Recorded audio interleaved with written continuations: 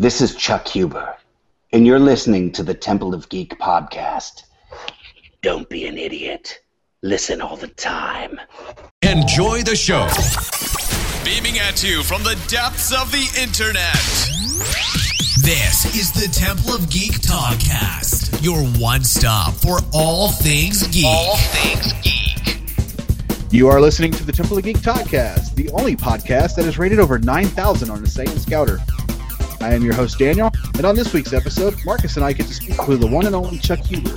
So let me introduce you to our guest, Chuck Huber. Thank you for joining us on this episode.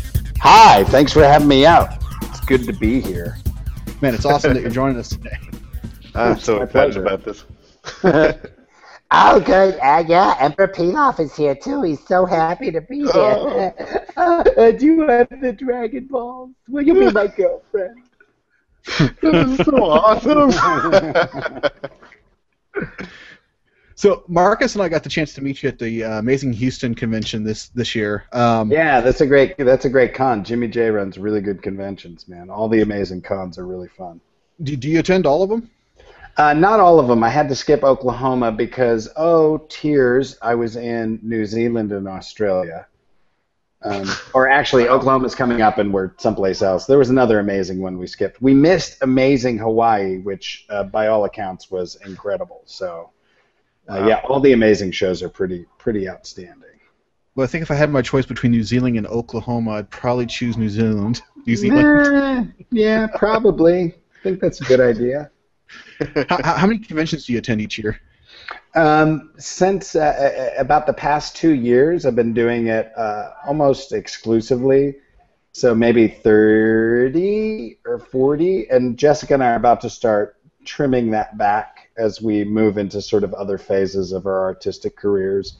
She just had a showing at the Disney Pop Gallery in downtown Disney, and I've got a couple of film and TV things happening. I've got a movie that I made that got distribution, and then I'm on season 2 of American Crime. So some of the other film stuff is going to start taking a little bit more priority in my life, which will let me not travel so much, which is nice. But then the conventions I do go to will be awesome because I'll be so happy to be back in the con scene, because it is truly one of my favorite things I do associated with my career is get to go out and sit at the table for 8 hours and meet fans all day long. And, you hear amazing stories. One of the best was just at this last convention I was at, Youmacon in Detroit. This girl, she was maybe 23, 24, came up to the table, and you could hear her trying to get the words out. And she pointed to a Hiei print. I did a character named Hiei from Yu Yu Hakusho. She was pointing to the Hiei print, and she kind of tried to say that she want one, and then I was like, it was loud, and I'm kind of getting older, and I went to Lollapalooza at Front Row Center, so I'm losing hearing in my left ear, and so I kind of went, what do you need? And she pointed to it, and then I looked up at her, and she had these globs of tears rolling down her face, and I was like, oh my gosh, what is going on? And she said, my dad really wanted your autograph, but he died 2 weeks ago. Oh, man. And so, I got out from behind the table and gave her a big hug, and we just sat there and cried for a little bit. So, you don't get that experience on a film set. You don't get that experience doing television. You don't get that experience typically even doing theater. There's something about the anime crowd or the Star Trek crowd that lends itself to these really deep connections and deep personalizations that they attach to you, and then you get to be the conduit for that emotion for that time being. But I don't know, that was pretty powerful experience from this last convention, and typically there's 1 or 2 of those per convention. So they are my favorite things to do, but I am going to have to start trimming back because I need to do more movies. You definitely seem like you have a blast on those, and we met you over there at Amazing Houston, and you're grabbing people's phones and taking selfies. Oh yeah, I am the totally selfie master, man. I know how to selfie like it's nobody's business. I mean, I can completely. I've got a whole selfie routine down now, man. If you go on the interwebs and look at my Facebook feed, like I have these. I'm like I don't know. I'm a selfie ninja. I've got like 17 different selfies I can accomplish within like a 2-minute period. That's awesome. It really is. It was a lot of fun. I like it because I'm a photographer. I started out as a photographer with like a Pentax ME Super back in 7th grade, back when it was still film.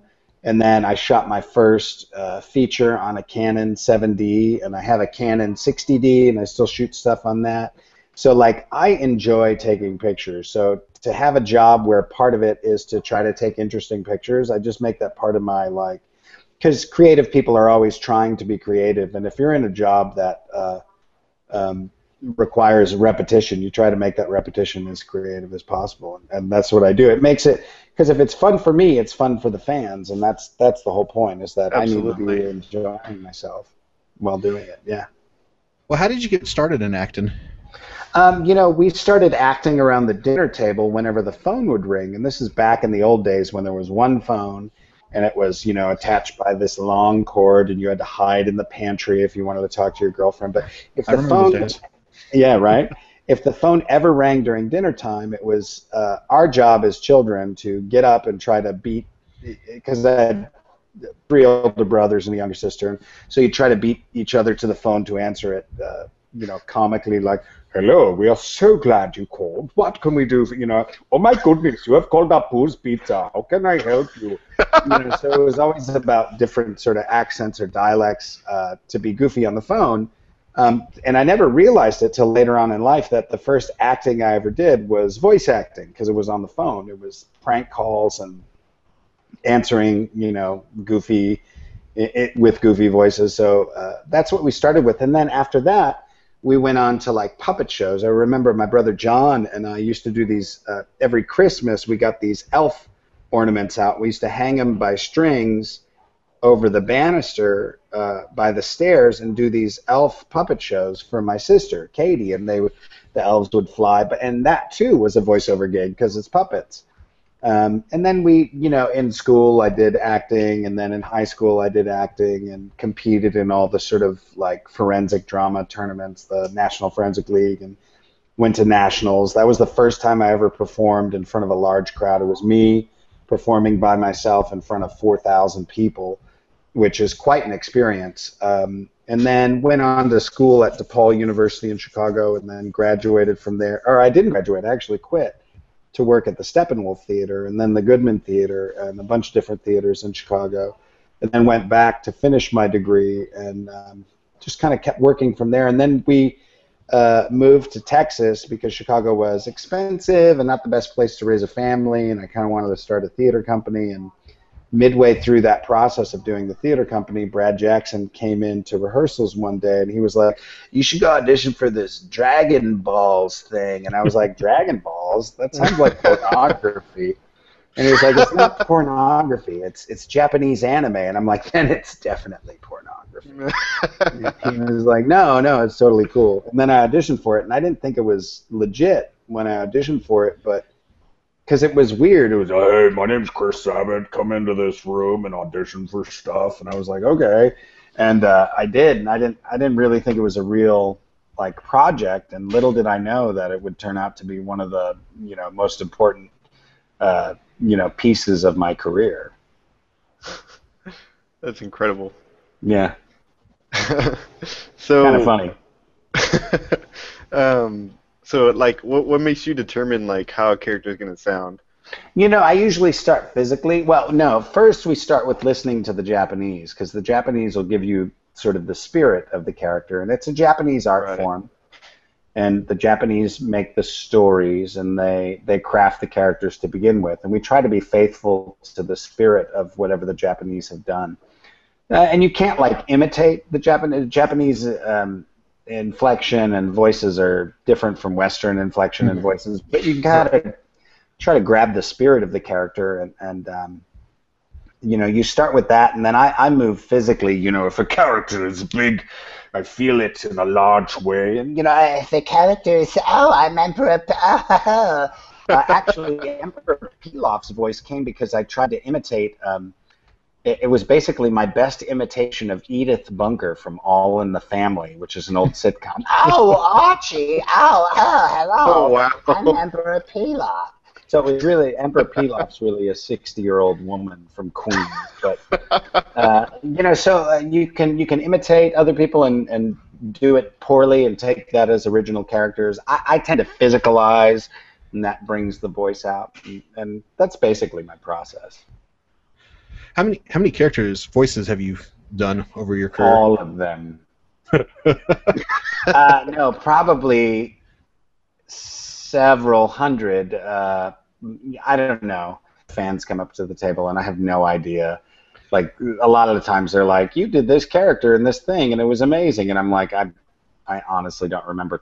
I've been doing it for so long. I look at my IMDb, and I've Minutes ago, and I was like, wow, he's done so much. we've been doing it for a little while, and it never stops. It seemingly never stops. So, I mean, I like to do different voices. I like to do different dialects. So I'm pretty consistently moving my voice through different. As a matter of fact, today I took Juno to Central Market to go shopping, and I happened to be Irish the whole time. I don't know why. It's just shopping through Central Market. I was Irish the whole time. It makes people treat you a little different. They're like, oh, and they get to have a little bit of an experience at the store. They're like, oh, there was this Irish guy with this really cute blonde daughter, and I'm not really Irish, so. Marcus and I were joking around earlier today. We're like, when you go into your interview for your job and stuff, do you just say, look at my IMDb page, or? No, I mean, when it comes to auditioning for acting, that's probably the hardest part about acting, is that to some extent they care about what you've done, but when you go into the audition, it's really just about the audition. So, like, I auditioned for a show for Sonny Strait just yesterday. And he goes, man, I hate auditions because there's so many good people for every single role that you just know you're going to have to disappoint people. And I'm like, yeah, I know, but, we keep showing up, and eventually you're the product that month and you end up in the role. But, yeah, you always have to prove yourself every single time. In Dragon Ball, you voice Emperor Pilaf and Android 17. Yeah. Out of the two, and I'm sure others. Master Sand, Mr. Shu, Kibito. Kibito is one of them. Yes, but of Android 17 and Emperor Pilaf and Garlic Jr., I'm going to push them for the dead zone. What was your question? Sorry, I interrupted you. Oh, you're fine. Who are your favorites out of those? Like, who's the one that you enjoy doing the most? Android 17 was a voice actor vacation. I got to just sort of sit there and not really work very hard. And then kill people. And he was kind of just a general dick. I mean, if we're being honest, Android 17 was the biggest dick of all the sort of bad guys in Android 17 in Dragon Ball Z. He was kind of just a giant jerk. And I like that about him. Coolest, though. Yeah, he was very, very like, I can do this and whatever. Humans are stupid. So, so do you know if you are going to be doing the voicing for Dragon Ball Super and when that'll start? I do not know when it will start. I do not know. I assume, one never likes to assume because it can make an ass out of you and me. But I would like to assume that since I was in both movies as Emperor Pilaf, that I will be Emperor Pilaf again for Dragon Ball Super. But you never know. The owner of Funimation could be like, my daughter makes a great Emperor Pilaf, and then you could be out of a job. It could be that simple. And then all the fans revolt. There would be a slight revolt, and then people would get over it. That's always the case. That's the thing about being an actor, is that unless you're, and probably even if you're George Clooney or Matt Damon, there's always someone who can replace you. There's always something that can go in your place. It's not like there's no perfectly unique actor that needs to be used forever. Well, maybe Chris Abbott and Sean Schimmel, but other than that. Awesome. What is your favorite or most memorable character that you've played? I like Hiei the best because I'd never been to a convention before Hiei, and I literally went from signing no autographs to signing autographs for 4 hours in a row. So it went from like I don't, I'm just an actor. Nobody knows who I am, to here's a line of 4 hours of people who are going to scream. Some of them will cry. When you do the voice, one girl will faint and physically collapse, and you won't know what's happening, but you just have to keep signing autographs. And so for that reason, Hiei was pretty amazing, because I went from being what I thought was just like, I'm just a working actor, to suddenly was like, what? I have fans? I don't know what's happening. I really didn't know what was going on. Wow. Yeah. So does voicing a character for an anime like differ at all from voicing for a video game? Yeah, anime typically, you always have the pictures are already drawn, so you're matching to the flaps. A lot of times in video games, you're just matching a certain time. So like you have to say the line within 1.5 seconds or 2.8 seconds or whatever it is. So you're not necessarily voicing. So you have a little bit more freedom in the read. Nice. Your voice is in a ton of anime. Out of all the anime you've done, what's probably your favorite? My favorite one I've done, Summer Wars, the movie, was amazing. I really like Mushishi, and I liked Bakano a lot. Spice and Wolf is another one I really enjoyed. Soul Eater is an amazing anime. It's not exactly my cup of tea, but for me, it was one of the first ones that I ever watched with me in it that didn't bother me because I was in it. A lot of times I'll see an anime that I'm in, and I'll be like watching it and enjoying the story, and then my character will come on the screen, and I'll be like, "Faker! He's faking it. The guy's a liar. I can tell he's faking it." And I don't like me because I can tell all my tricks as an actor. Wow, that actually was going to be like our follow-up question was like, I'm sure like your kids at some point have seen at least one of those shows that you had voiced in, and I was wondering if it was like weird or if it was sort of humbling to hear yourself voice character. I showed Dragon Ball Z to my oldest, who's now 26, back in the day. And I said, let's watch this. This is my show. This is my thing. You should watch this. And so we sat down to watch it, and we were sitting there for a while. Very slow-moving show. He kind of looked at me, and he was like, "Dad, this fight is taking so long." I was like, "Okay, you're not going to like DBZ then. If you don't want your fights to take a really long time, this isn't the show for you." But he likes other anime, and he's liked some of the stuff that I've been in. Well, switching gears to live acting, how did you get involved with Star Trek Continues? I've known Vic for years, and he always said he wanted to do STC with people that he, was friends with. And so when it came time to do the vignettes, he invited me on board. And then it came time to shoot episode 1, and I was booked on a movie produced by Tom Hanks. So I was like, I'm sorry, I can't do episode 1. And he hired another Star Trek sort of aficionado, part of the Star Trek universe. Larry Nemechek, known as Dr. Trek, knows more about Star Trek than almost anyone in the universe. And then Larry filled in for the first 2 episodes, and then I came back in episode 3. But yeah, it was purely through anime, because I'd known Vic through conventions. Nice. So how did you know you wanted to do Dr. Leonard McCoy? When he was looking at his friends, Todd looks more like Spock, and I look more like McCoy. I mean, Vic is technically older than me, but I look older than him. Whatever. Jerk. No, I'm kidding. But, I kind of have a little bit more gruff, and McCoy was always kind of more gruff, a little bit more plain spoken, as it were, and I tend to be plain spoken. How do you get in character for McCoy? Do you watch any of the old series and try to emulate DeForest Kelley, or? Yeah, I started when Vic asked me to do it. I watched the entire series. I think I watched the entire series in like 3.5 days.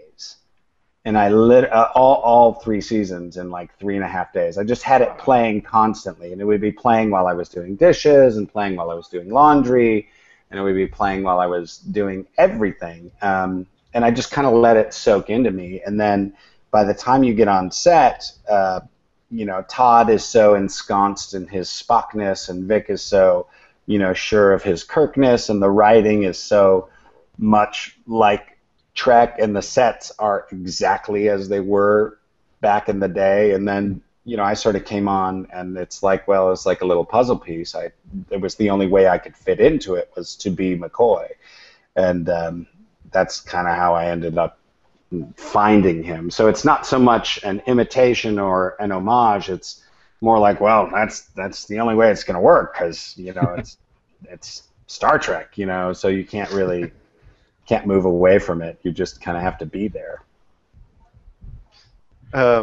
So do you prefer like live acting or voice acting more?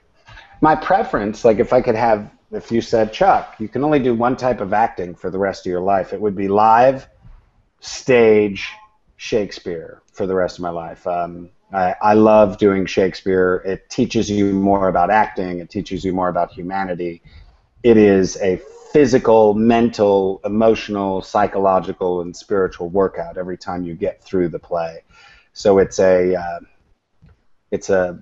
time I've done Shakespeare, you feel like you're a better person for having done it. So I would do Shakespeare for the rest of my life. That's awesome. How many plays have you done? How many plays? Probably a couple hundred. Not a couple hundred. Probably close to 100. Maybe, let's see, what am I, 24, maybe 70, probably 70 or 80. Yeah, I'm probably closing in on 100. That's awesome. I didn't think you would choose like stage acting over, like video acting and stuff, so that's kind of cool. Yeah, stage acting is really like, when you're trained in it, it's what you, I don't know, it's kind of what you gravitate back to. As a matter of fact, right now I'm trying to think of a one-man show I can mount, because I'm so busy that the only way for me to do any stage acting would be to create a one-man show, do it by myself, rehearse it in the dining room, and then carry it with me to conventions and put it up in front of crowds at conventions, which is kind of what I'm looking to do now. I just haven't found the right script or the right idea. So if anyone has a great idea for a one-man show, feel free to find me on Facebook and tell me. Okay, nice. So what do you do when you're not acting? I have a family, and I have Jessica, and we hang out at home, and we're homebodies mostly. We don't like to go out very much. We're going out to a friend's wedding on Sunday, which is sort of a rare event for us to be going out. Yeah, when I'm not acting, we like to sit on the couch and not move. We're watching Carnival right now, the HBO series Carnival. I'm playing Assassin's Creed Brotherhood. And I bake bread. I play pool. We have a pool table I bought off Craigslist for $150. And it was in pieces, and I had to put it together all by myself. Oh, wow. From like YouTube videos, like, how do you put a pool table together? I was like, I hope I have all the pieces. So, that's mostly what we do, and work out and eat food and bake bread. So normal people stuff. Yeah, skateboard behind my dog. I take him out for runs, and I skateboard behind him. That's fun because I feel like a ninja. That's pretty awesome. Yeah. So I stumbled across this video of you on YouTube at the Space City Comic Con where you were doing this Ghostbuster rap. What was that all about? I don't know. I just memorized it back during Ghostbusters 2, and when you pack up, regroup, get a grip, come equipped, grab your proton pack in your back, and then split. All the while being all the master of evil, try to battle my boys. That's not legal. I don't know. Rap. I'm an old school hip hop dude. Tribe Called Quest. I like some old school hip hop. Not that Bobby Brown in Ghostbusters 2 is old school hip hop. My apologies to the old school hip hop community. But I mean, it's nerd hip. It's one of the first. It's one of the original nerd hip hops, and now there's a whole nerdcore, nerd rap. That happens now. And if you think about it, Bobby Brown kind of started it with the Ghostbusters 2 rap because it was a nerdy rap. I saw the video. I was like, "What is this?" That was awesome. Though. I don't know. I just do stuff. Poor Jessica. She just has to suffer me all the time.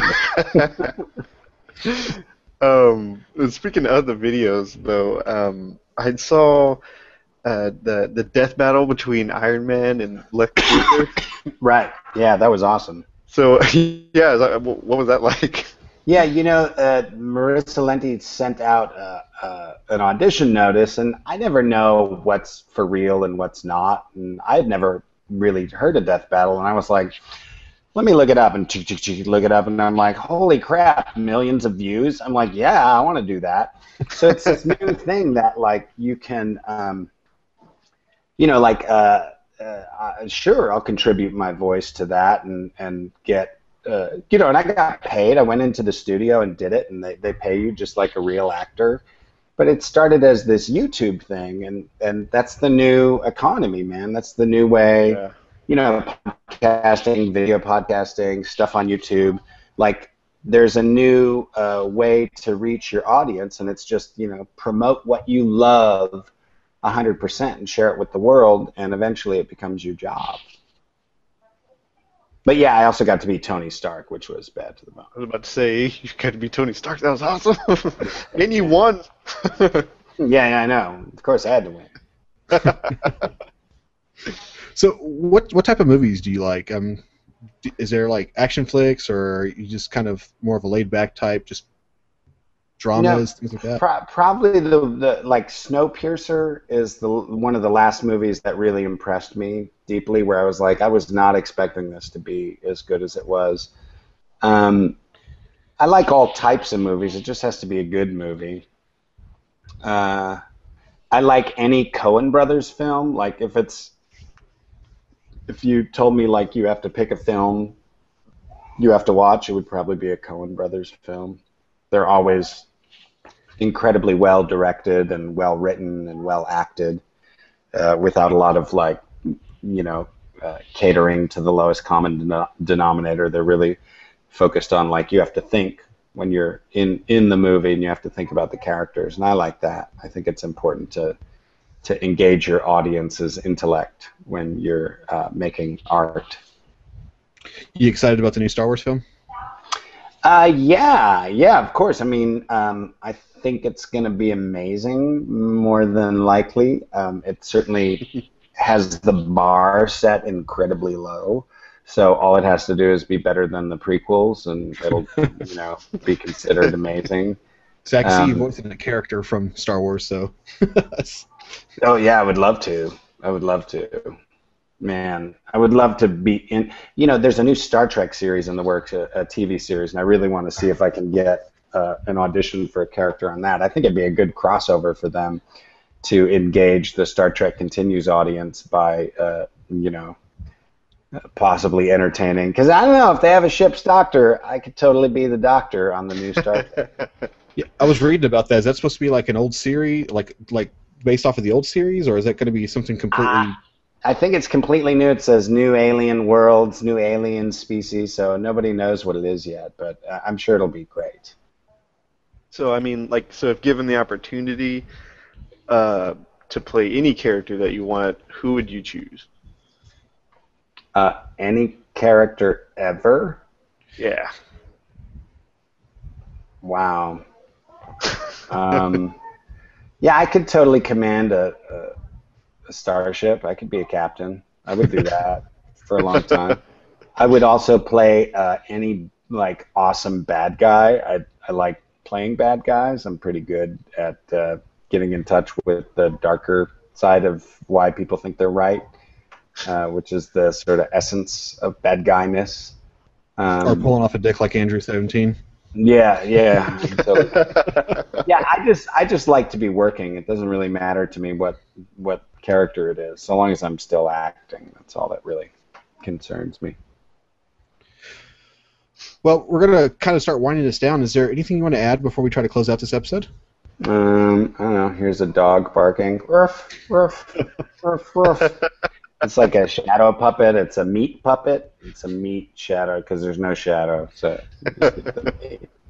that's all I got. I'm getting kind of towards the end of my energy. So. Would you like to plug yourself?